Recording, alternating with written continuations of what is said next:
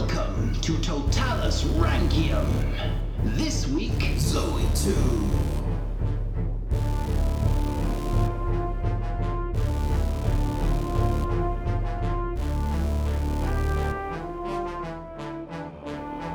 Hello, and welcome to Roman Emperors Totalis Rankium. I am Jamie. And I'm Rob, ranking all of the emperors from Augustus to Constantine 11, and this is episode 136. It's Zoe 2, the Purple-born, usually just known as Zoe, the Purple-born. But as we just discussed before pressing record, we're going to give her a number, aren't we? Yeah, I think it's nice, because you mentioned that women are often given numbers because, they're women. Yeah, and history don't like women. That's on a t-shirt I read. But I think they deserve the number. This is our second Zoe, so she is getting the number 2. But just to warn you, if you're searching for her, you won't find her under Zoe 2. But yeah, we're bucking the trend. Yeah. We're doing it. Bit of an odd one this episode. I feel a lot of it's going to be a recap of what we've already talked about. Yes, in fact, in my notes it says here, we have covered most of her life already. Which is pretty much paraphrasing what you've just said. And most of what happens after what we've already covered mainly involves Constantine 9, who we're doing next time. But I think it's, for a start, there is new information to go over, but also it's just nice seeing her perspective on things. Yes, that is true. You don't often get that. You don't. Her life is a genuinely fascinating one, and it's very different to any of the other 135 episodes we've done in terms of her life projection. So, saying that, let's jump into this. We start in 978 in Constantinople. Her father, obviously, was Constantine VIII, and her mother was Helena. Now, if you remember back in Constantine VIII's episode, he had married very young. Helena and Constantine had had 3 daughters, and then Helena died. We have no information on how. Maybe in childbirth in the last daughter. Maybe just after that. We don't know. I reckon she was ornithologist when you study birds. I believe Helena's hobby was to study birds, so she used to climb trees to get a closer look. They'd always fly away, but one day she got a bit too confident, fell. Oh dear. Painful. Nasty. Landed on Jeff underneath. Oh, that's not good. No. I mean, the tree was on the edge of a cliff, so it was quite a fall. It was. And I mean, Jeff didn't break the fall at all. They just both died. Brutal. Nasty. Okay then. So that's Helena. She's dead. The 3 daughters, however, are important to at least 2 of them are. The eldest daughter is Eudocia. We don't really hear much of Eudocia ever again. She comes into it a little bit, but not much. Then we get Zoe, who we're doing today, and then the youngest daughter was Theodora. Now, nothing is known at all really about the childhood of the sisters apart from the fact that Eudocia got the pox, I'm going to say. Well, it's not clear. She became ill and became very scarred. It disfigured her face, apparently. Yeah. So, Bubble wrap disease. Yeah, I'm guessing some kind of bubble wrap disease going on there. Could be measles. Could be. So, fortunately, that's about it for their childhood. Flash forward to when Zoe's now 18. That was quick. I mean, your entire childhood is summed up by the fact your sister got ill. That's not boding really well, is it? No. But it wouldn't have been recorded, would it? Because, she's a woman. Yeah, she's just an imperial princess. She's not important enough for the chroniclers to jot anything down. Yeah. However, then a man comes into the story at this point, so people start writing stuff. Yeah. So when she was about 18, a couple of envoys from the Western Empire arrive. That's right, the Holy Roman Empire. One of these envoys goes on to become an anti-pope and is actually relatively important to history, but I don't care about him. Pontifex can cover him in a special anti-pope episode, because I'm far more interested in the second envoy, purely due to the fact that his name was Bernward of Würzburg.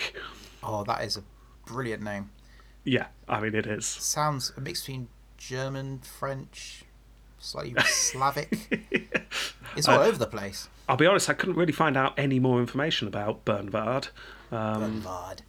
Yeah, apart from the fact that presumably he's from Würzburg. But I don't think we need more information on Bernward of Würzburg. He's just got a brilliant name. And he deserves this little bit of limelight to be drizzled upon him. Where's Würzburg? I have no idea. Germany? You're asking me questions that I wasn't prepared for. I just got as far as I loved that name. Yep, it's in Germany. Yeah. That's it. Yeah, it's about as far as I got. It's got a lovely bridge. City and Jill, lovely bridge there. Nice. Maybe he built that bridge. Maybe he did. Yeah. It's also near Rotterdam. Oh, okay. And I can give more information. We're all dying to know here. It's a low. It's I don't know. It's about 100 miles or so from Frankfurt. Okay. 50 miles from Frankfurt. Like up, down, left, or right from Frankfurt? Sort of like right, and then go 45 degrees. So you could say southeast. If you were a fool. Yeah. Okay, so there we go. That's our tangent on Bernward of Würzburg. Have you grown attached to Bernward? Yeah, I'd like to go there now. Oh, the person. The person, yeah. Yeah, but he's definitely wearing lederhosen. Oh, yeah, definitely. Anyway, back to our main narrative. Just keep Bernward in the back of your head. Yeah. The current Western Emperor was not, unfortunately, Bernward of Würzburg. It was Otto III. Oh. Otto III is the son of the Holy Roman Emperor, Otto II. Yeah. And also the niece of the Eastern Emperor, John Tzimiskes. Now, I honestly can't remember. I think I mentioned that John Tzimiskes had a niece who was sent over to the Western Empire, but I can't remember if it survived the cut. But just know that he did. So Otto II was actually from both empires, and he had a son, Otto III. Now, I certainly don't have time to go into the ins and outs of the Holy Roman Empire's internal troubles here. Just know that they've had some problems. And currently, Otto III is in his teens, he's the emperor, and he's looking to claim a bit more legitimacy and control by allying himself with the Eastern Empire. Oh. Therefore, Otto III dashed off a little note he did to Basil, who was currently the emperor. Yes. Do you have a spare niece at all that I could marry? Your nieces are around my age. Have you got a spare one lying about? Did you ever collect stickers or pogs when you were younger? Yes, yeah. Did you have one of those folders? Yeah, for the pogs. That's what I'm imagining with nieces. Yeah, Basil just gets his niece collection out. Well, he wouldn't need a whole folder. He's got the three. He's got Eudocia, Zoe and Theodora. Basil listened to the relatively important envoy who would become an antipope and the really cool one called Bernward, and Basil figured, you know what, keeping the West happy while I focus on fighting the Bulgars might be a good idea. So, tell you what, why don't you guys go with one of my envoys back to Otto III, discuss which one of my nieces he wants to marry. I'm happy for any of them. Not picky, fair enough. So Basil too selected an envoy who headed off to Rome with Bernward to hammer out the details. But unfortunately then things start to go wrong. Oh dear. Because first of all, Bernward of Württemberg died. No! Yeah. Don't know how. To be honest, he might have even died on the way to Constantinople. We're just not sure. Oh. How would a stereotypical German die? He got his lederhosen caught in his beer stein. Like the little lid. And just, I mean, everyone knows if you do that, your hand-eye coordination's going to be all off. And you're bound to have an accident. Did he fall off a cliff as well? He fell off a cliff as well. No. Yeah, so anyway, Bernward's died. We never mention him again. I just loved his name. Anyway, the other envoy and the future antipope, they get back to Rome, but there's a problem. Otto had left Rome a few weeks earlier to head back home. He'd left a puppet pope in charge, but the puppet pope had lost control, and the powerful elite in Rome then took over the city once more. As soon as Basil's envoys arrived, they arrested them, simply to ruin Otto's marriage plans, it would appear. That's true. Anyway, things erupt into chaos in the West once more. Again, we're not going to go into details here. Just know that future antipope became the antipope, which was all messy. Anyway, Basil heard the news, slightly annoyed. It would have been nice if we had a relation with the Western Empire, but well, win some, you lose some. I'm off to go and fight the Borgars some more, he said. At this point, how big was like the Western Holy Roman Empire? Was it as a genuine contender? It depends on how you take the problems that they're having. Let's just say it's in flux, but it is a relatively major power at this point. Okay. It's been stronger, definitely, and it will be stronger. But we will cover this, perhaps. Not 100% certain, but maybe Series 3. Put it this way, if you're fighting the Borgars, you'd rather have them on side than not. Yeah, I think that's true of all situations, isn't it, really? Yeah, exactly. So anyway, a few years pass. Otto managed to settle things down in his empire, so he decides to have another stab at it. He sends some more envoys to Basil. How about that niece? Do you still have a niece available? This time the envoy was called, less impressively, Arnulf of Milan, which is still a good name. Arnulf, which is pretty good. But yeah. It's not Bernvard. No, it's no Bernvard. He's not even a shadow. He's just... He's not. However, Arnulf of Milan, he was a bit fancy, he was. He had a bit of money to throw about, to splash around, make an impression. If you were on a horse and you wanted to make an impression, what would you do? Gild the horse, I guess. You're close. You're close. Really? Covered it in silks and... No, where do you put the metal on a horse? Oh, he didn't give it golden hooves, like golden horseshoes. Oh, yes. But gold's very weak. Exactly, that's why he didn't use golden nails to hammer them on. He used silver nails. But that's better. It's covered in mud. That's stupid. It is stupid. They'll wear away, literally, the journey there, they would just get trodden and worn away. I'm guessing they were put on just before they arrived at the city. Just to arrive. So you get your horse, turn it upside down. Get that little sort of winchy thing to rise the horse up. Yeah. Somebody goes underneath, yeah. Yeah, exactly. Anyway, Arnulf made an impression, and Basil met with him and said, "You know what? Yeah, I'm more than happy. Take your pick. Have one of my nieces. That's fine." However, Arnulf said, "Oh no, Otto's in a bit of a rush, to be honest." So he said, "You choose the niece and just send her with me. I'll take her back with me. Let's speed this process along." Go. Basil has a think. Well, Eudocia was pox-scarred, so she won't do. And apparently Theodora was not to his liking either. We're not 100% sure why. Do you think, though, because I get the impression they may have wanted, I don't know, but maybe if they didn't, they're just like both high-fiving behind Zoe's back. Oh, well, yeah. There are no reports of her being unhappy about this. And we do have various reports of other imperial women around this time kicking up a fuss when they didn't like arranged marriages, including Otto's mother. Yeah, she kicked and screamed all the way. She did not want to go, but she was forced to. So let's say, just because it's less hideous, that Zoe was happy about this. Okay. Yeah. That's how history works, isn't it? Yeah, just ignore Let's it. pile on the sugarcoating, shall we? Yeah. It was all fine. Zoe was very happy. She's about 23 years old, and she set sail with Arnulf to Italy to meet up with her future husband and become Empress of the West. However, when her ship landed in Italy, news reached them. The 22-year-old Otto had suddenly died of fever. Yeah. Yeah.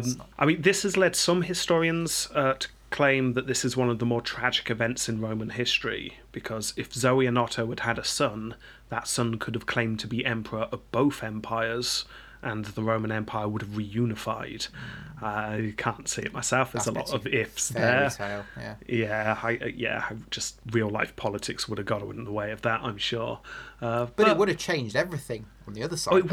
It would have been different, that's for sure. It undoubtedly would have changed history. But whether it would have resulted in reunified Roman Empire, I think it's unlikely. No. Anyway, they're both. It feels like they're both very self-established now. It's like, we're this, you're that. Yeah, exactly. It's very hard to judge how the empires viewed each other. It's certainly not how most people view them today. the Holy Roman Empire certainly has a reputation for not in any way being a Roman Empire, and even the Byzantine Empire struggles to be recognised as the Roman Empire.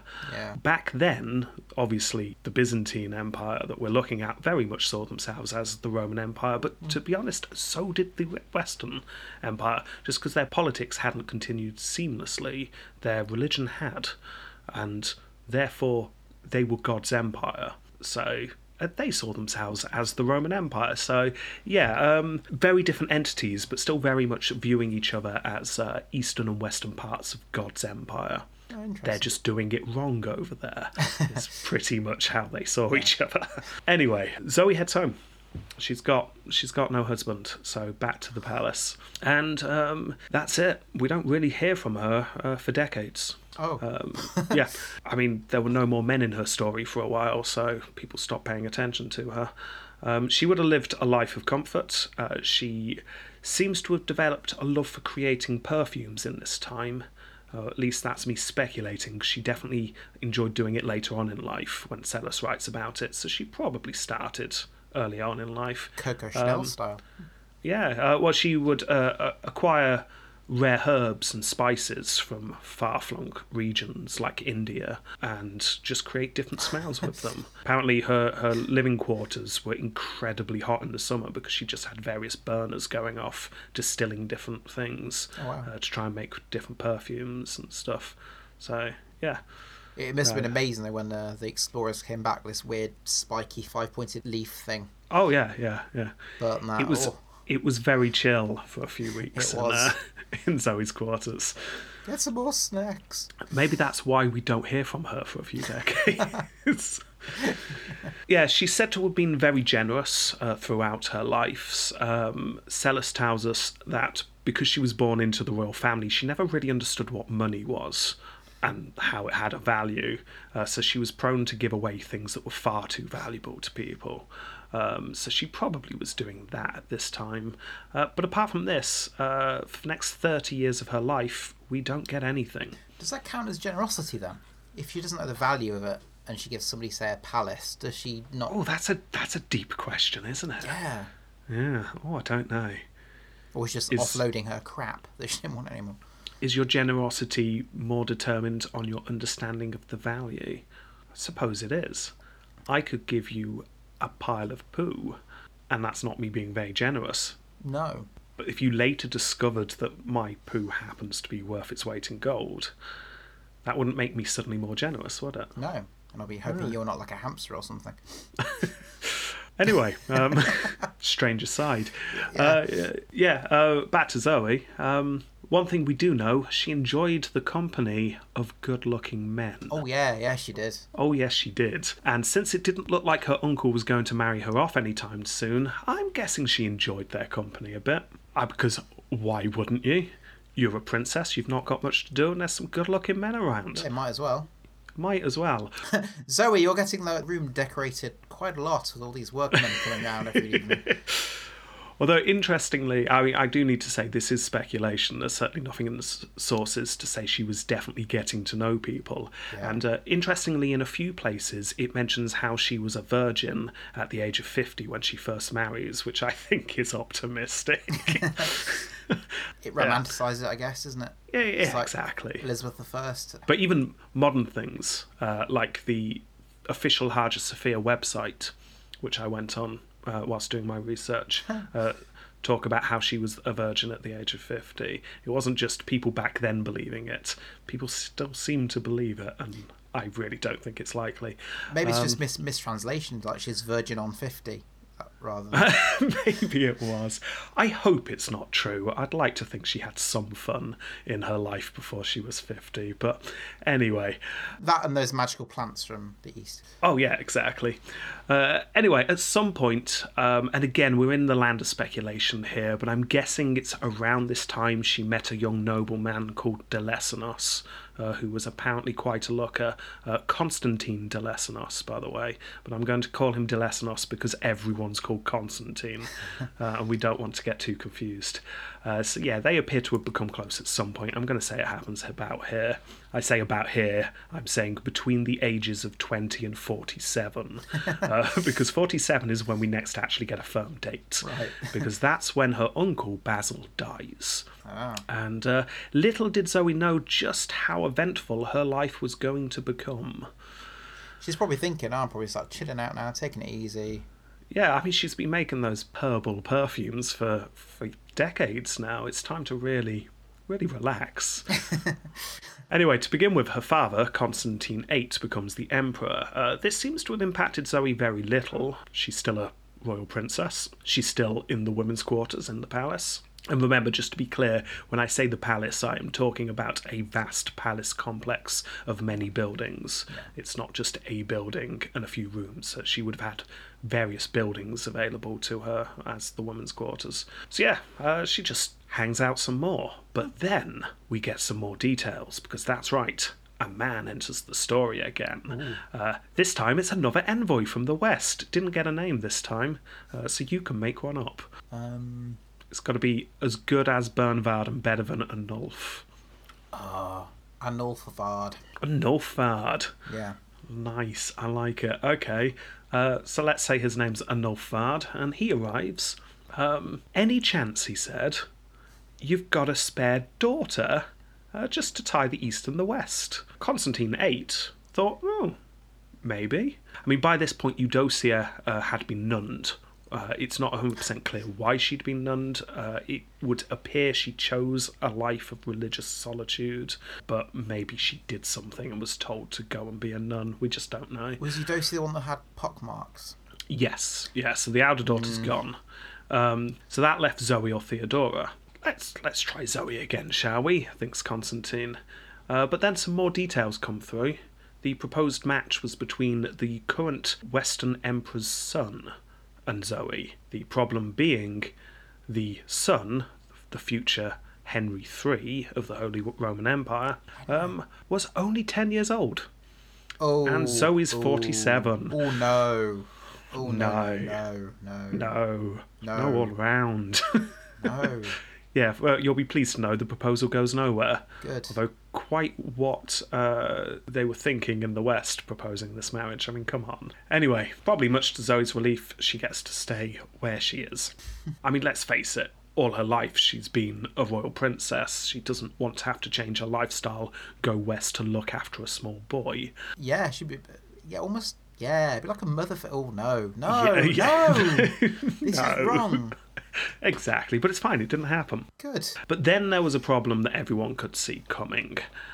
Basil nor Constantine VIII had any sons. Constantine was getting ill, so a man had to be chosen to marry one of his daughters to run the empire. And now we get into a lot of detail we've already covered, so I'm not going to go into it in a huge amount of detail, but just so we're clear on the trajectory that Zoe's life takes, let's just go through this. So to begin with, Constantine chose de Lessenos, the Duke of Antioch, to marry Zoe. Now, as I'm speculating, I think Zoe and de Lessenos already knew each other by this point, and this was quite likely Zoe's choice.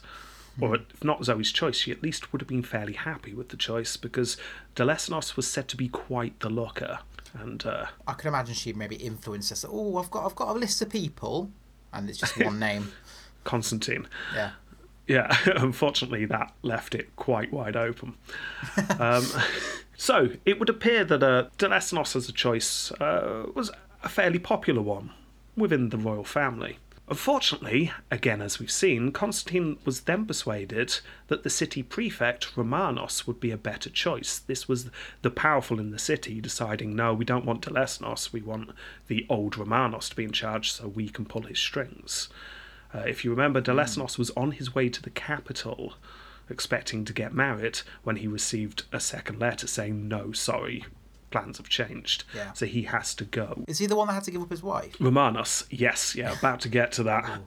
Now, it would appear that actually the first idea was to marry Theodora to Romanos, not Zoe, but apparently she just downright refused. There was no way she was marrying that old man. He's approaching 70. He's getting on. Now, it's unlikely Zoe wanted to marry Eva, but it would appear that she was not given a choice. It's going to happen. So, as we have seen, Zoe and Romanos wed, but only after Romanos is forced into a divorce, or Romanos makes it look like he's forced into a divorce for the benefit of his wife, but we're not sure. Then the events of Romanos' episode plays out. If you remember, Romanos was obsessed with his legacy, and that began with getting an heir to start his own dynasty. Now, Zoe, 47, obviously not in the best position to have children anymore. It's still possible, but it's very unlikely at that age. Certainly, it would have been dangerous with levels of medicine. Anyway, she was forced to undergo various treatments to enable her to bear a child. Treatments that were at the time seen as ridiculous by many. Celis just says that they were stupid. Remember, chains and pebbles and stuff were used. I'm guessing, like, placing them in various places and doing chanting, or who knows. Oh my God. Who knows? This can't have been pleasant for Zoe, but fortunately for her, he soon gives up on securing an heir as a way of creating a legacy and decides to gain a name for himself through military conquest. Yes. Which, as we saw how successful that was. Anyway, he heads off east. Just going to note at this point, however, some people read into this period of Zoe's life very differently. For example, if you read Zoe's Wikipedia page, it says that at this point it's Zoe who becomes obsessed with having a baby, and she's desperate to please Romanos and tries various ways to get pregnant. I'm not seeing it. There's certainly nothing I've seen in Celis or Skylitzes, our main sources, that suggest that, in my opinion. Yeah. I think this is more likely it being forced upon her. But who knows? We just don't know. It's another possibility. What I will say is that she was definitely happy that her husband had left. Because we know for a fact that they despised each other very shortly after the wedding. Well, that's a shame. Yeah, it is a shame. However, there is a bright side to Zoe's life at the moment, because even though she hates her new husband, she now has some power over her sister. Now, one thing I've not mentioned, and that's because it is in no way clear how it happened, but over the past lifetime of the two sisters, they have grown to despise each other. Like, seriously hate each other. This isn't a mild tiff. We're talking really? Caracalla-Geta levels of sibling hatred here. They cannot stand to be in the same room as each other. Maybe it's just being forced to live in the women's quarters of the palace for half a century has just led to them being really wound up by each other. Who knows? That's fantastic though. I'm hoping, like, duct tape down the castle. I'm talking nastiness. I don't want you to get disappointed later, so I maybe shouldn't have said Caracalla and Geta, because it certainly doesn't end up with all the blood like it did between those two. But I think the level of hatred was there. They were just less likely to actually start stabbing. But anyway, we'll see. What we've got now, though, is Zoe is the wife of the emperor, and Theodora is just the sister-in-law. So she's now more powerful. So Zoe uses this power to set up spies on her sister, suspecting Theodora of plotting against her. Now, Zoe soon found an unlikely ally in the palace. This was John the Orphan Atrophus. So that's when he comes into the story. Wow. He has, by this point, risen to the point that he is essentially running the empire whilst Romanos was away. Nice. Now, Zoe didn't trust this John fella. I mean, he was a peasant who was brought up through the ranks after all. But he was very powerful at the moment, and Zoe soon discovered that he also did not trust Theodora. So the two of them start talking to each other and start realising that they both have a common interest. That must be really tricky to do, because how do you say, oh yeah, I hate this person, and trust that you wouldn't then be instantly arrested and killed? I don't think Zoe tried to ever hide the fact that she hated her sister, and I think John was scheming enough to use this to his full advantage. But how would she trust him, though? Because she might think, well, he might be doing a double bluff here. Well, we'll get on to whether Zoe was too trusting or not trusting enough of people when we're rating her. It's definitely something that's very interesting about her character. You can never really get a handle on it. Either she was just too trusting of people at times, or she was being forced to do things against her will and couldn't fight back. But again, we'll get into this later. All we know for now is that John and Zoe ally against Theodora. Now, we don't know how real the charges were, but one day, when the Emperor Romanos was out on a disastrous campaign, John and Zoe discovered a plot against the Emperor. Who'd have thought it? Theodora was plotting with a powerful man named, obviously, Constantine, because everyone's called Constantine. Yeah. Constantine was arrested and then had a tragic accident involving his neck, a rope, and the palace walls, if you remember. Well, it can happen to anybody. Exactly. I mean, he was just found the next morning hanging from the palace walls. But he should have been so careless. It's easy to slip, It is easy to slip. said the guards in their report. Theodora, meanwhile, was nunned. She was not sent far. She was kept within the city, but off to a monastery she went. And that's it. Zoe has defeated her sister. Theodora is out of the picture. Meanwhile, Zoe starts living the high life of being the true empress. She'd been introduced to John the Orphanatrophus' youngest brother. This was a particularly pleasant-looking man named Michael. Also of peasant stock, but it's fine. He's a bit of a fling, and he is very good-looking. And he just keeps walking around with his top off. Exactly. Now, I mean, Zoe's married now, so people can stop claiming that she's a virgin. But if she really had managed to get to 47 being a virgin, she's certainly exploring her options now. Because not only has she got this stallion of a man, Michael, to have fun with, she also gets to know around this time at least two other men. Have a guess at their names? I'm going to go with, I think one of them will be called Constantine. Yeah, that's right. And I think the other may also be called Constantine. Yes, yeah, you're right. Yeah. And there's a good chance that she is also still having her affair with Delesnos at this point, and his name is Constantine. Yeah. So there's a good chance that she's enjoying herself with three men called Constantine and young Michael. Whilst Romanos is... Remember, Romanos became obsessed with building that church, so he's building that church at this point. Or so he's just enjoying herself. Now, as covered, it's not long before Zoe and Michael become very serious lovers. She starts preferring this young Michael to anyone else. The affair becomes so obvious that everyone in the court knows about it. There is some suggestion that Romanos even knows about it, but just doesn't care. Now, Zoe seems to have believed that the feelings between her and Michael were mutual. However, Michael and his brother John were just using Zoe to gain power, and she had no idea. Now, at some point, it was decided by somebody that Romanos had to go, and Michael could replace him. Now, as we've speculated before, we don't know who was behind the plot. I remember we definitely played the Who Was Behind the Plot game. Yeah. It could have been John, it could have been Zoe, it could have been a combination of Michael and either two of them. It could have been all three. I genuinely don't know what we chose, because I've already forgotten. But right now, I'm going to say I think it's John and Michael plotting. I don't know if I'm contradicting what I said earlier, but that's what I'm saying now. That'll do, yeah. But who knows? Maybe Zoe is in on this plot, and maybe she does plot to kill her husband at this point. Either way, Romanos' health declines slowly, a bit too slowly, in fact. Then one day, Zoe suddenly received news that Romanos was dying. She rushed to the baths to find her husband gasping his last. Oh no, this is a shame. Well, yeah, apparently she saw him and then turned and left without saying a word, which led some to speculate that she was just going to see whether he was actually dead or not. I'm going to get some more building work done. Yeah. Now, this is an uncertain time for Zoe.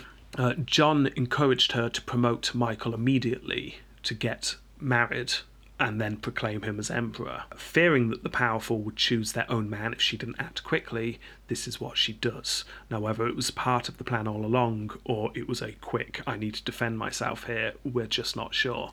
Yeah. But Michael becomes Michael IV. The two were wed in 1034. The Patriarch refused to proclaim Michael emperor, but then some gold was found in the Patriarch's pocket, and the Patriarch suddenly forgot why he was objecting to such a great man becoming emperor, and everything was fine. Yeah. Now, Zoe's in her mid-50s by this point, and everything seems to be going well for her. It looked dicey for a moment there, but now she's the Augusta. She has her young, attractive lover as emperor, and her brother-in-law is running things. Pretty good. Sounds pretty cushy, however... Yeah. Well, this is when things start going very wrong for Zoe. After a few short weeks of a honeymoon period, where it does appear that Michael IV showered her with gifts, and it was very nice, everything suddenly changed. We don't know if there was a confrontation or anything. All we know is that it suddenly becomes very clear to Zoe that her second husband loved her no more than her first had. Her brother-in-law John had seized power, and Michael soon realised that he no longer needed to pretend to love the Augusta anymore. Now, John realised that Zoe needed to be around. She was the legitimate member of the royal family, but she didn't need to be around. So she was very soon put in the women's quarters under house arrest and cut off from the treasury. You son of a... Yeah. We get a few details on how Zoe felt about this, but we could probably guess. She probably wasn't happy. Nope. She was probably devastated and heartbroken. One small bit of information we get is that it would appear that she does attempt to kill John at some point around this time. Yeah. John had been ill and was taking some kind of medicine, so Zoe bribed the doctor to mix poison in with the medicine. However, a slave overheard the plot and informed John. John had the doctor exiled, but didn't do much with Zoe. Again, he realised that Zoe was the legitimate royal family member, and the public wouldn't look kindly on her being put away somewhere. So he doesn't do much to Zoe. Now, it's because of this I think this is a true story. I think this one happened. Because there were no consequences for Zoe, why would this story have been made up? So I'm going to say this one did happen. Whether she killed Romanos or not, I've just got no idea. That could just be John covering his tracks. Yeah. So anyway, Zoe perhaps realising that if she did manage to unseat John, who knows, the instability could bring her down also. She seems to then reluctantly accept her new life under house arrest. I mean, to be honest, her life wouldn't have changed that much. It's still very comfortable in the women's quarters. She just can't go out and do what she wants. But to be honest, as a royal princess, she probably couldn't do that anyway. No. Yeah, so not nice, but not awful at this point. But who knows? I mean, maybe she despised all of this and she was fuming at every moment. We're just not sure. Maybe she just, took more of the Eastern weed. Maybe her perfumes helped at this point. Yes. And then one day, John and her husband came to visit her. Turns out she was going to have a son. Oh. Yeah, she was going to adopt their nephew. This is another Michael. Uh-huh. This would put the boy in the position of heir while they found someone more suitable, but we need an heir for now because Michael IV's starting to get unwell and people are talking about revolting. So let's put Michael in as heir, but it will just look better if he's your adopted son. So that's going to happen. Now, all we know is that Zoe accepts this. Celis tells us how the young Michael heaped praises upon Zoe until she was won over, but it seems more likely it was a case of, well, what else could she do? I mean, maybe she was flattered enough that she thought this move was a good one, but she's got no choices here. No. It was going to happen. Yeah. She seemed to still retain some feelings for Michael IV, her husband, however, despite the way she was treated. What sort of feelings? Like intense hatred or still a bit of a soft spot? Still a bit of a soft spot, it would appear, because when it became clear that Michael IV was dying, she became very upset and she broke out of her house arrest, indicating that the house arrest wasn't that severe. She was able to leave the women's quarters if she was determined to. So she left the women's quarters and headed towards Michael's deathbed. However, she was turned away when she reached it. Oh, final insult. Yeah, now whether this was Michael for refusing on his deathbed or John, who was next to Michael for at the time. Remember, John really cared for his brother and stayed with him right at the end. Who knows? All we know is that Zoe was forced to return back to the women's quarters, not getting to see her husband. Yeah, not great. John. I reckon it was John. I'm saying John. Yeah. I'm saying John it's here. The kind of thing he would do. It does seem like the kind of thing John would do. Anyway, Michael 4 dies, and Zoe just stays in the women's quarters, not being able to do much. Then John arrived with the heir and her adopted son, the young Michael, as well as John's other brother. You remember John's other brother called Constantine? That's right, another Constantine. Right. Yeah. I'm going to call him Uncle Constantine to make it clear. Now, again, they heaped praises upon her. They told her that this young Michael, Michael 5, was the best person to rule for now, but he needed her support. If she did not support the boy's claim, the powerful would make their own move, and who knows what would happen then. And once again, Zoe was forced to accept. And once again, we can only speculate how much this annoyed her, or how much she was actually won over by their arguments. Yeah. We just don't know. And this is when things go from, oh, this isn't great, to, oh, this is actually quite bad for Zoe. To begin with, it wasn't too bad, actually. She probably enjoyed the fact that her adopted son, Michael V, the new emperor, soon turned on John. If you remember back in Michael V's episode, the two fell out almost immediately, and John was exiled and blinded soon afterwards. Oh, she must have loved that. I'm guessing she loved that, yeah. She was like, maybe she's just in there making some sort of new perfume. Very, very delicate work, glasses on, really focused. Someone just whispers the information to her ear, throws it out, lets out a mass like, She picks up the liquid she was distilling, does a cheers motion and downs it in one. Because we all know that she's actually making gin. That's what she's doing. A little distillery next to her room that's giving it away. Yeah, exactly. It starts quite well, Michael V's rule does, for Zoe. But then things go downhill very quickly for her, because that was not all Michael wanted to do. He was determined to start a new dynasty, clear out the old, in with the new. And that meant getting rid of this old woman who's hanging around the palace. It's like a lot of people listen to her, and who is she? What's the point in her anymore? And the people won't mind. They won't mind at all.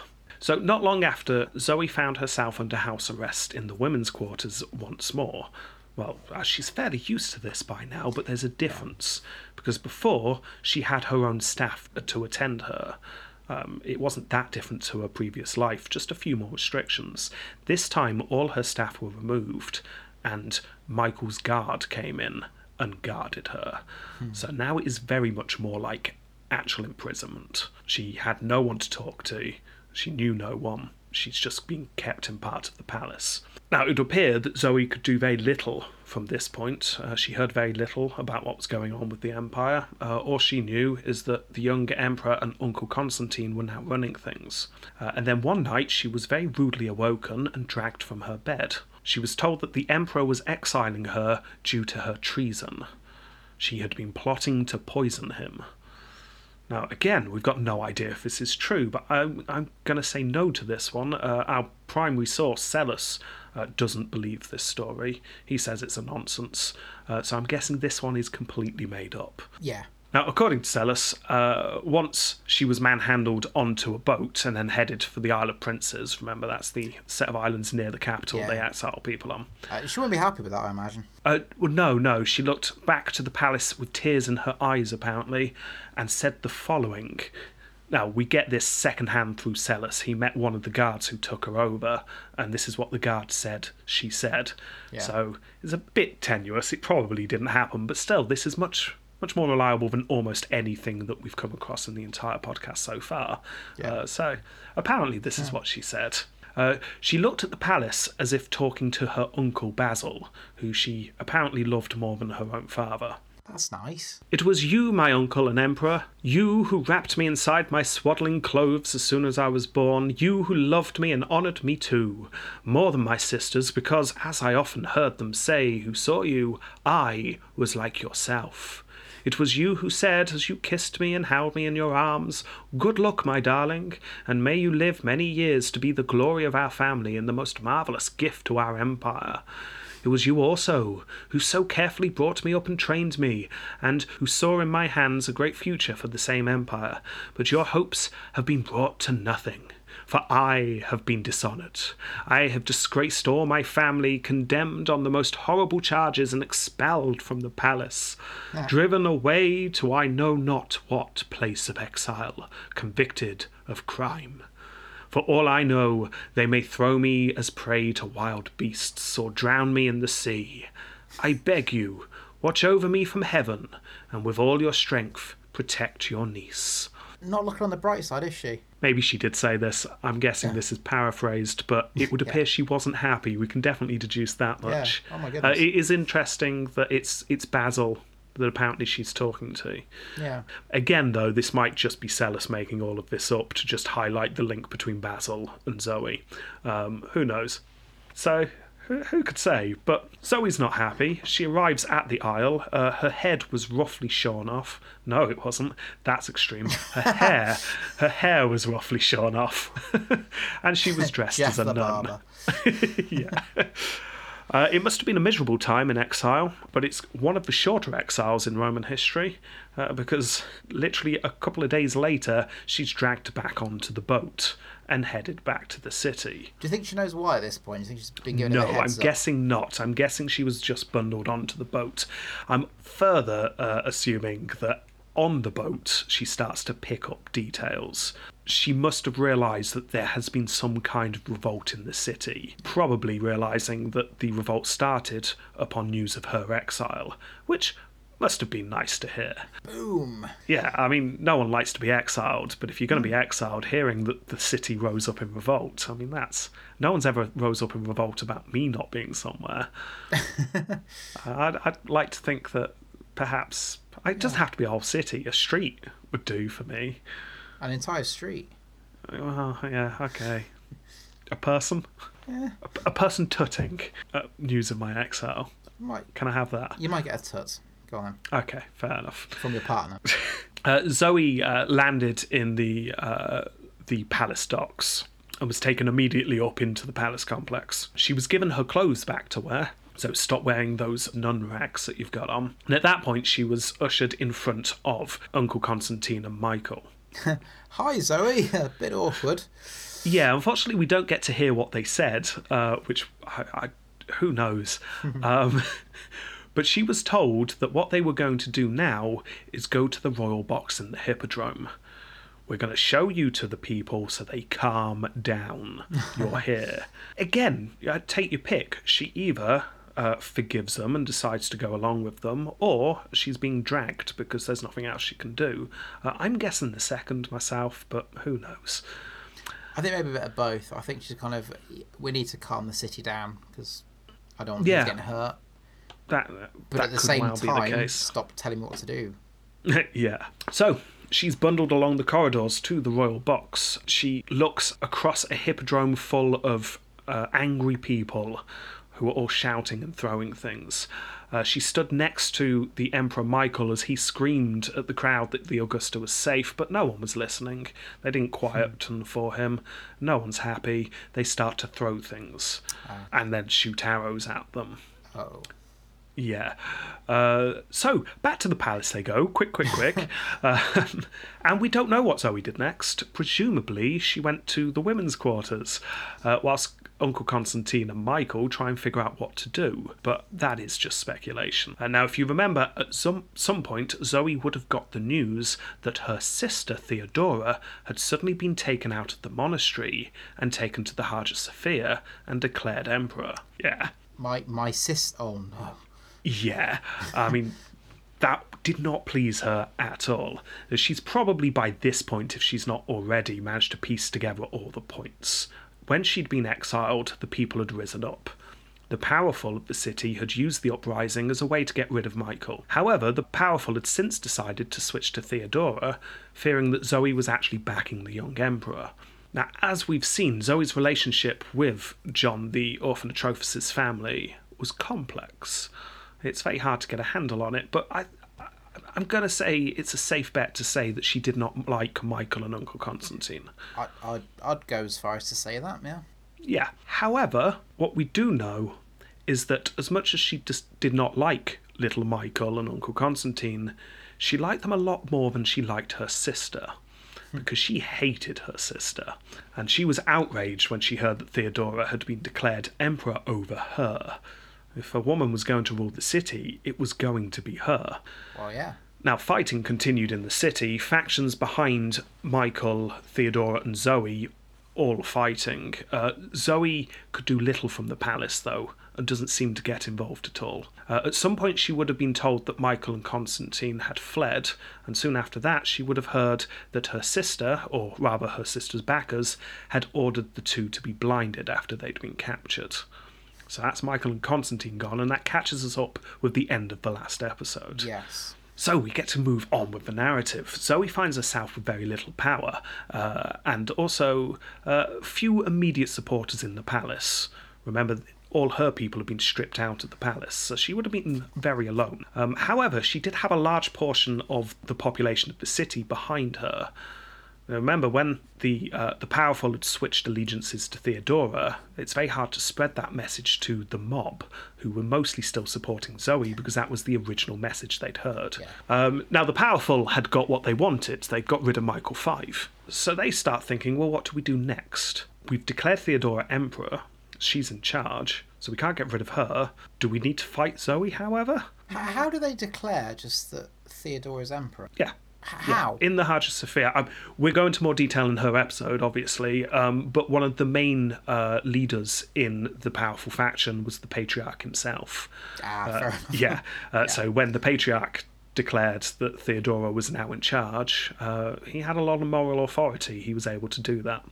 It's also the Patriarch who at this point goes to the palace and meets up with Zoe. We've got no idea how candid he was. Maybe it was dressed up as something else. Maybe lots of praise was heaped upon Zoe and she was asked very nicely, please come and rule with your sister. Maybe the Patriarch just very bluntly said, look, your sister's in charge, you can be in charge as well, but only if you don't mess about. Accept your sister being around and you can stay emperor. So, interesting. Yeah, don't fight this, you can both be in charge, was the message. What would you do? Because you've got a younger brother. You know, you get on well with your brother, he's a nice person, but imagine, right, you hate each other since birth. Right, okay. But you're not very vindictive. I know you're not. But yeah, but imagine I was. Yeah, imagine you are. Imagine, okay. You get angry easily. I've exiled him into a monastery for the past decade. Yeah, and you also got that playing on the back of your mind. Yeah, okay. Thinking, oh, he's going to want revenge. What would you do? And then someone says, you've got to rule with your brother now. You've treated, to be fair, horribly. Again, it's tricky, isn't it? Because Zoe at this point does not actually have that much power. She has a loyal following from a large population of the city. Yeah. But she doesn't actually know where the levers of government are. She can't rule. She doesn't know how to rule. She's never done it. And she doesn't have people around her who can advise her. She is very alone. So I can see why she goes okay at this point. But like you say, you wouldn't feel safe, would you? No, but I think I'd feel safer being co-emperor than I would not. Fighting. Yeah, yes. Which is what Zoe does, because she's not happy, but she accepts, and at the age of 64, she becomes emperor. Wow. With her sister. Now, Zoe was seen as the leading emperor in charge. Who was Zoe? Zoe, yes, she's the elder sister. Only just. I mean, the two were placed next to each other. I should probably say now, since I've been saying it a lot and some people might be confused, I did mention it the last time we came across a female emperor. I'm using the word emperor to show that it's the person in charge, because the Romans didn't use their titles in the same way we do. If I say empress, it's because they are the Augusta, but there's a difference between being Augusta and being the emperor. So that's why I'm saying emperor rather than empress at the moment. That, as far as I'm aware, isn't a traditional thing that historians do. I just thought it would be a better way of distinguishing between the two. Although it's clunky, I couldn't think of a better way of doing it. But anyway, just know she's in charge, her sister's in charge. So The two are now ruling the empire, but everyone sees it as a stopgap. This was never anything more than, right, you two are in charge until we can find one of you a husband. So motions were put in place very quickly. Or a figurehead role. Yeah, exactly. I mean, this is the powerful winning. This is the powerful managing to start pulling the strings. They have managed to defeat John the Trophes' family. Yeah. Now, Sellus simply puts it that neither of the two women had enough knowledge to run the empire, which is understandable. None of them have ever been close to power, and none of them have advisors that would be able to give them that advice. Although it should be said Skylit sees is more favourable towards the two of them, but this is based on them passing a couple of anti-corruption laws, which actually is more likely they were passed by the people in the background pulling the strings. But It does seem they try and stamp out some corruption that's sprung up recently. But as you can imagine, the court soon descends into the way it usually does when you've got two siblings who hate each other in charge. We're not talking Caracalla and Geta levels in terms of literally splitting the palace in half like they did. I mean, they hated each other, they just weren't idiots, is how I'm taking it. However, although there wasn't a physical split, there was very much a personnel split. The court just split into two factions who were obviously working against each other. It would appear that it was Theodora's faction that had the recently blinded Uncle Constantine dragged from a cell and interrogated until he told them where he had hidden a large chunk of the treasury, which is nice. So they found a whole bunch of gold. Nice. Yeah. Look, I'll show you. But it's only a matter of time before the powerful insisted that one of them got married. And now Theodora, who was used to her life in the monastery and also just seems to be a little bit more headstrong. Remember, she'd refused to marry when she was younger. She does the same here. She just refuses, I'm not getting married. Zoe, however, perhaps realising that this is a chance to get one up on her sister again, announces that she was more than willing to wed again. To begin with, who should she wed? Constantine? Of course, but which one? To begin with, Delessenos. He was considered. Now, obviously, the two of them had a past. They almost got married before. However, Delessenos happened to turn up at the palace for some business completely unrelated to the marriage. He wasn't aware that this was on the cards. And he acted in such a condescending manner towards Zoe that she just decided, no, actually, I don't want to marry him anymore. He's a condescending tit. So, if she wasn't going to marry Constantine, well, at the time, it just so happened there was a particularly attractive man called Constantine in the court. Ooh. Yeah. In fact, I'll quote Sellus here, not particularly distinguished in fortune, but blessed with a commanding and dignified presence. He was hot. Sellus's way of saying totes hotty. Yeah. So, yeah, another Constantine. This is one of the Constantines that she'd been having an affair with back when she was with Romanos. Yeah. Right. Now, when she had married Michael IV had exiled this Constantine because they would have been rival lovers.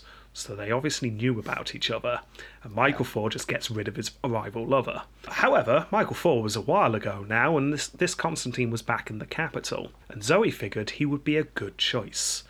And brilliantly, also, so did the powerful. It was the perfect choice. Zoe was happy, the powerful were happy, Constantine was happy. Constantine's wife was less happy, but that could be fixed. We've come across this problem before with Romanos. A quick divorce and everyone's happy. So yeah, it was decided that he would divorce and marry Zoe, but then he died. Oh. Yeah. His death, in fact, was so sudden it was rumoured that it was his wife who had poisoned him rather than lose him. Wow. But bear in mind, we are thick in the period of history where, according to the chroniclers, you apparently couldn't walk down the street without a woman trying to poison you. So who knows if this is true. I mean, women trying to poison people comes up so often at the moment, it's just tempting to dismiss all these stories out of hand. I mean, that's why I have a poison testing kit at home. Well, exactly. So Zoe probably upset by this, and also she's still unmarried. Fortunately, though, I mean, I hope at this point Zoe just got a little book out and went, it's fine, I've got loads of really attractive ex-lovers called Constantine. It's like the book is alphabetical order, but there's just 90% of it's just C. Yeah, so I'd rank them by hotness rather than by an alphabetical order. It's the only sensible way. So yeah, a third hot ex-lover called Constantine was found. We will go into the origins of this Constantine more next episode, because he's the one who becomes Constantine 9. Ah. Yes. Ooh, only 2 away from 11 then. Yeah, we are. Just know for now, he had ties to the royal family. He had also been exiled by Michael IV, because Michael IV exiled all of Zoe's hot lovers. Workmen. Exactly. So this Constantine was still in exile, unlike the last Constantine, and he was currently in exile on Lesbos. Zoe started asking around to see if this Constantine would be accepted by the powerful, and to her delight, there seemed to be few exceptions. So, Constantine Monomachus was sent for. Yeah, the name means lone fighter or perhaps gladiator. Oh, he sounds... Yeah. He sounds buff. Possibly lone wolf, you could say. It's a good nickname, Monomachus. Unfortunately, it's a family name by this point, not a nickname he had earned, as far as I'm aware. But I've not done my research on him yet, so who knows? Maybe I'll uncover something else. I'll be honest, he sounds like the kind of person that goes to Thailand to find themselves. There is a slight problem with this marriage to Constantine Monomachus, though. This would not only be Zoe's third marriage, but it would also be Constantine's third marriage. Oh, church didn't like that, does it? Oh, the church still is not happy about third marriages. That said, the Patriarch is currently one of the leading members of the powerful faction, and he would really like someone he can control, or at least have some control of, in power. So as much as the church doesn't like third marriages, as long as the Patriarch himself doesn't wed them, and no one said a lower priest couldn't wed them, surely. That's a good enough workaround, isn't it? Yeah, I think so. And that's fine. That's all good in God's eyes now. So everyone be really quiet about the number of marriages. It's fine. So Constantine comes to the capital. He comes out of his exile. He becomes Constantine 9. The two sisters step down from ruling, handing all power over to the new emperor. Now, we're going to go over his rule in his episode, obviously, but there's one more aspect of his rule that does have a major impact on Zoe, so we're going to cover it in part here. Yeah. Because it's not long after Zoe and Constantine are wed that Constantine asks Zoe if his girlfriend could come to court. You're kidding me? No. You're yanking my chain. No. You see, after Constantine's second wife had died, he had fallen in love with her niece, which is a bit creepy. Yeah. Yeah. This was a young woman from the Sclerus family. Remember, we've come across the Sclerus family before? Yeah. Anyway, they couldn't wed. It would be a third marriage, and there wasn't a handy workaround from the Patriarch himself. So, no marriage, but the two were apparently very devoted to each other, very much in genuine love. So much so that when Constantine was exiled to Lesbos, she followed him. Constantine was then asked to go to the court to become the emperor, and Sclerina, which is her name, just assumed that all was lost. She had lost the love of her life. However, little did she know, Constantine was working his magic on Zoe in the capital, and had just asked, any chance my girlfriend can come? Just trying his luck. Zoe's immediate reaction is not recorded, so we don't know how she reacted initially. However, Sellus tells us that although almost everyone was outraged by this, after a while Zoe didn't care.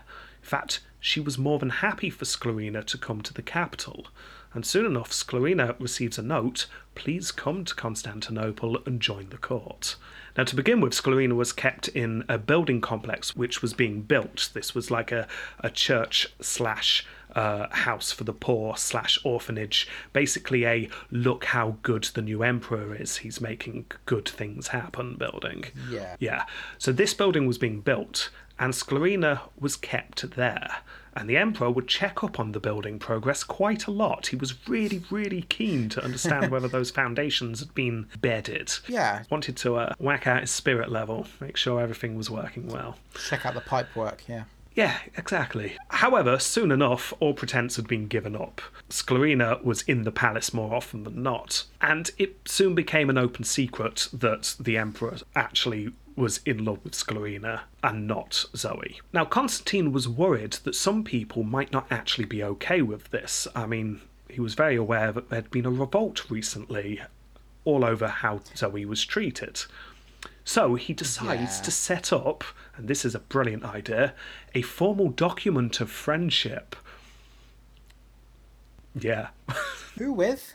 Well, the senators were all gathered and witnessed Zoe, Sclerina, and Constantine all sign this document of friendship. Oh. Yeah.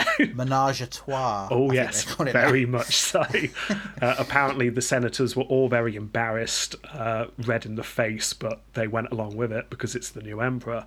Yeah, afterwards, Sclerina was officially called the Augusta, or possibly one step down, but almost on the level of Zoe and Theodora. In fact, I'll just quote Sellus here. What was most astounding was the fact that although most people were greatly distressed in the way that Zoe had been deceived and neglected and despised, she herself showed no emotion whatsoever, except that she smiled upon everyone and apparently was quite pleased with the arrangement. At all events, she embraced her new partner with unusual warmth, and both of them accompanied the emperor. Both, too, discussed with him the same problems. Constantine weighed the judgment of each woman with equal impartiality, although it must be admitted that occasionally he allowed himself to be more readily influenced by his junior consort. So, there you go. I guess by this point, though, Zoe's just like, I don't want any hassle, this is fine.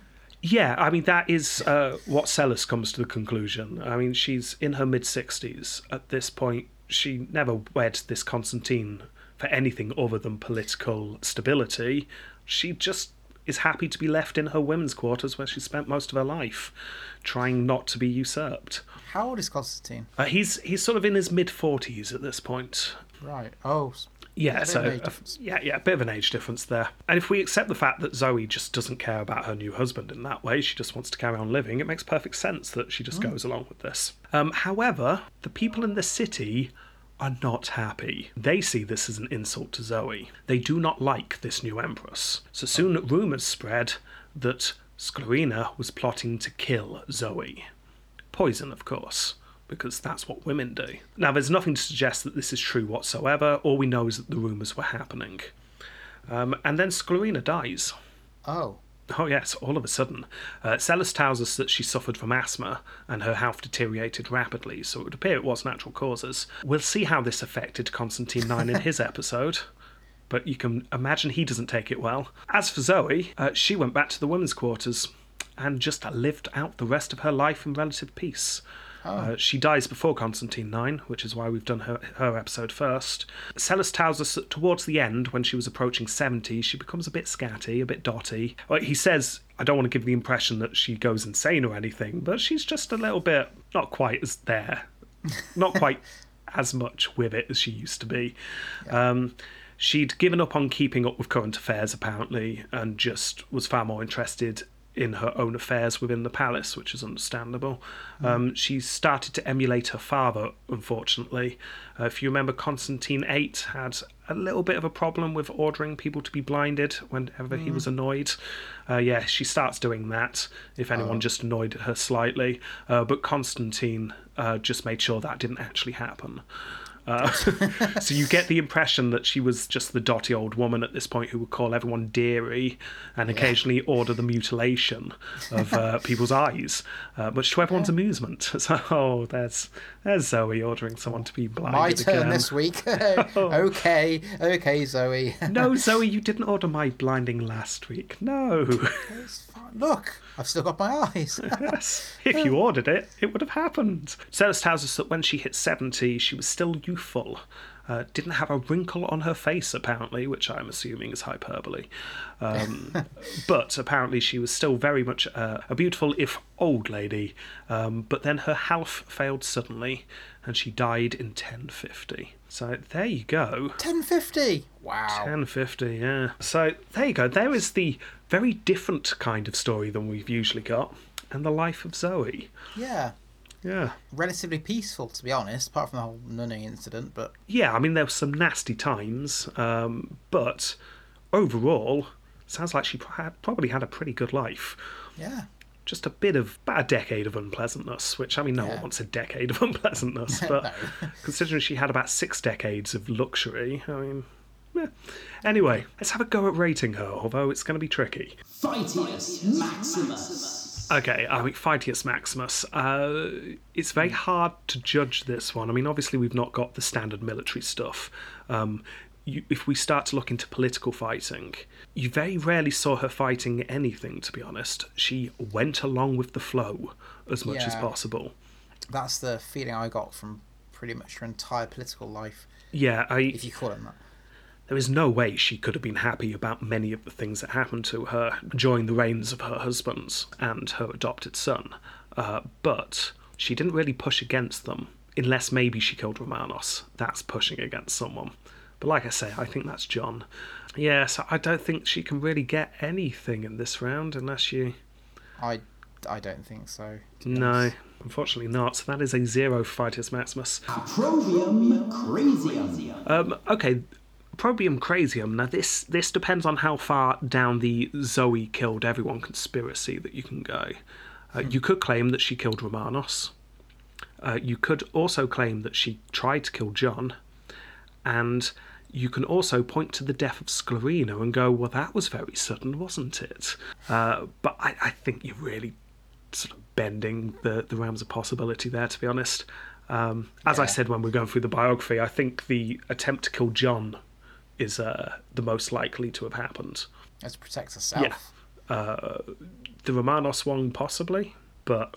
The way she walked out, though, Turner Bacher walked out, I certainly get a suspicion that maybe she had a hand in there. It wouldn't surprise me if she knew about it, but she was just going along with it. I don't think she's the one who hatched the plot. I mean, what was in it for her, really? I mean, Romanos was old. He was going to die soon anyway. His death would just cause possible uncertainty, so... I don't know, a point for the possible attempted murder and the possible murder of Romanos?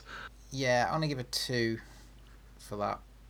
Yeah, I'm going to give it 1. Don't know for sure. Yeah, so, you just can't really get much for this round, unfortunately. So that is 3 for this round. Successus Ultimus. She succeeded in staying alive after essentially being the plaything of 6 separate emperors. That is true. Yeah, the fact that she lived through all of the mayhem of the time and died of old age, that's great. She achieved what she set out to do, which was survive. That said, she hardly did anything for the Empire. I mean, there were those anti-corruption laws, which are always brought up whenever anyone talks about her, because it's literally the only thing we've got. But again, that may not have been her. I mean, that seems like that was something that was being pushed through. Skylitzes credits her with sending Maniaces to Italy to put down some unrest that I've not covered this episode, because it falls better in Constantine's episode. But he was sent over pretty much days after she was put into charge, and it would seem that actually this was Michael V who sent Maniaces to Italy, but then died immediately afterwards. Yeah. Remember, Michael V released Maniaces from prison. But just know Maniaces, their best general, is now out and about on the field again. That'll be important next episode. Yeah. I don't think you can give her much. I'm going to give her a point for surviving, but that's her personal, and it's not for the Empire. So it's a token point I'm giving her. I wouldn't give her anything then. Fair enough, that is a 1. Imago Facius. Okay. This is where she knocks it out the park, though. Oh, that's a mosaic. Yeah, you find that in the Hagia Sophia itself. If you look at the full mosaic, Jesus is in the middle, she's on one side, and Constantine IX's on the other. But yeah, we've got a full-blown sort of Justinian 1-level mosaic here. The kind of mosaic you don't see as good quality of very often. Apparently her face was removed at some point and redone. You can kind of see there's some damage. She's almost got a floating face on top of where her face should be. But I couldn't find out exactly why the face was removed. I saw some theories, but they all seemed a bit weird about Michael V doing it. But I just don't understand why Michael V would do that, or when he'd have the time to do it. Considering Constantine IX's on there as well, and he came after Michael V. Who knows, unless her husband changed whenever she had a husband. I don't know. But that doesn't matter. We're just judging this mosaic of her, and I'm very impressed with that. I think it's pretty good. It's very detailed, so we're not used to. Very detailed. You get to see all the jewels and stuff. She's holding a scroll. She's got a halo. Yeah. I just like the mosaic. I'm going full marks. Full? Ooh, full marks. I'm not going to go full. I'm going to go 9, though. But I'm not going 10. Okay. So that is 4.75 for Imogen Facius for having a good mosaic. The fact that it's in the Hagia Sophia as well impresses me. That's a good place to have a mosaic. Okay, last one. Tempo completo. What do you think? How long? I'm only counting the time that her and her sister were ruling alone. Oh, about a year. Less. Oh, really? You're in months. Oh, yes. We're definitely in months here. Only half that. 6 months. Less. Really? Oh, yeah. 4 months. 2 months. Wow. 2 months. Oh, my goodness. Yeah, I can't count any of the other times because she just wasn't in charge. The power firmly went to Constantine IX, so 2 months, which is what? That's 0.02. So that gives her a score of 0.02 for Tempo Completo. Oh dear. Not great. Not the best. No, but that gives her a total, which I'm hoping you've been taking note of because I've not been. Yep. Take me a while to add this up. 8.77. 8.77. It's not good. It's not great. But let's ask the question. Do they have a certain je ne sais quoi? Yeah, no. I see. I'm going to end up saying no, it's obvious, but I'm not going to say no immediately and not leave any suspense. I think there's a genuine argument here. I don't think so, because as an emperor, meh. Oh, yeah. When she was in charge, nothing at all. I think why I am almost tempted is just how different she was to research. And she had such a different life to everyone else we've covered. It was just nice seeing palace intrigue from a woman's perspective and what a royal princess has to go through instead of talking about the wars and the plots to kill people. I get that. Which, don't get me wrong, I love. Yeah. But different change of pace this week, and I enjoyed it. But you're right. She seemed very passive to everything that was going around her. Like you said, she went along with it. Yeah. So. Which, I mean, maybe that's just how the sources have portrayed it, and unfortunately, that's all we can read into it because we don't get that much. No. But we have to play with the hand we're dealt. So, yeah, no, I agree. Unfortunately, not. But I enjoyed the episode researching it.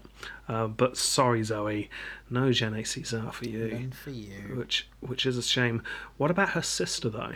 Because we're not doing her next, but we will be doing her after that. Do you think she's got a shot? Well, that means she carries on. Don't know. Yeah. We'll find out. She spent most of her life as a nun, didn't she? She spent a while, yeah. Yeah. Well, we'll see. Right, anyway, that's this week. That's Zoe. Next time, Constantine 9. There is more on Constantine 9 than literally every other emperor we've ever done. Really? Why?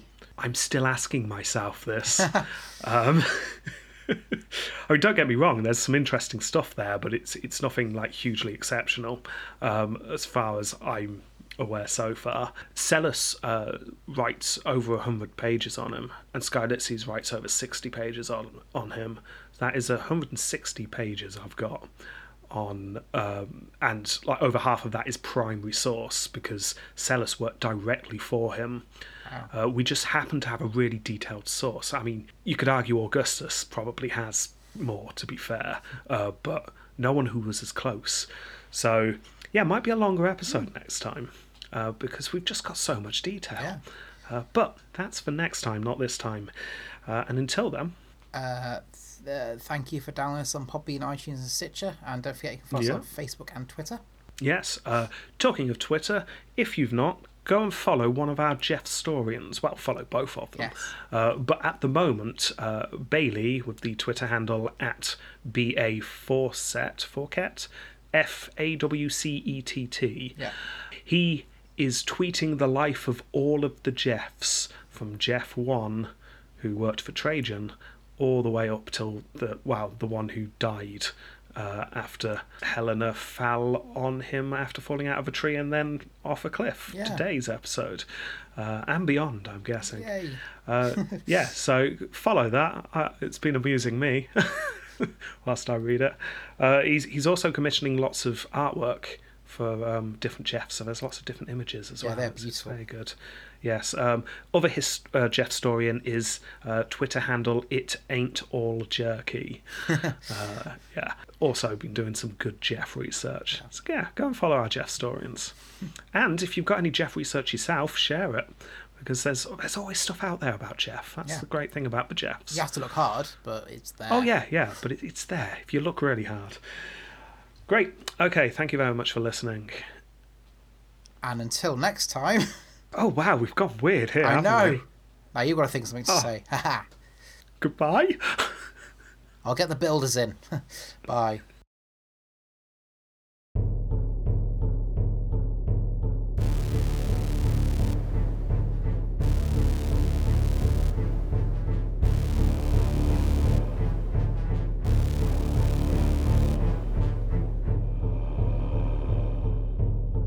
So, dear, I've been having a think. Oh, have you? Well, you tend to think quite a lot. Well, yes, I am the Emperor now. And, well, you know how when I asked if my good friend Sclerino could come to court? Ah, yes, your close personal friend, yes. I mean, she was horribly treated in Lesbos. Oh, no. It was awful for her, the poor thing. No. And I'm so pleased that you've said that she can come and stay. Well, of course, as long as it makes your friend happy. Well, yes, and she is my friend, and I'd like to think she's your friend as well. I would say so, yes. She seems like a lovely lady. So you could almost say that the three of us are friends.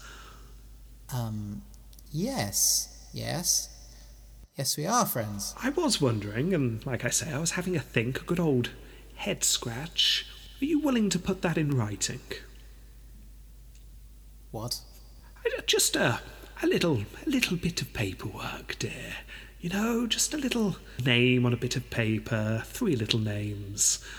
Just a friendship document, a bit like a card, a friendship letter. Would this piece of paper that we're signing be a legally binding document by any chance? Yes, it would. It would very much be a legally... Right. Yes, binding. I was thinking in front of the Senate. Why? Just in case of any unpleasantness, you know. I just think it's very important that everyone understands that we're all friends. Can I still keep getting my quarters replastered? Oh, yes. Absolutely, that's fine. So that's okay, is it? Oh, sod it, okay, whatever. Excellent. One more thing. Have you ever considered a threesome?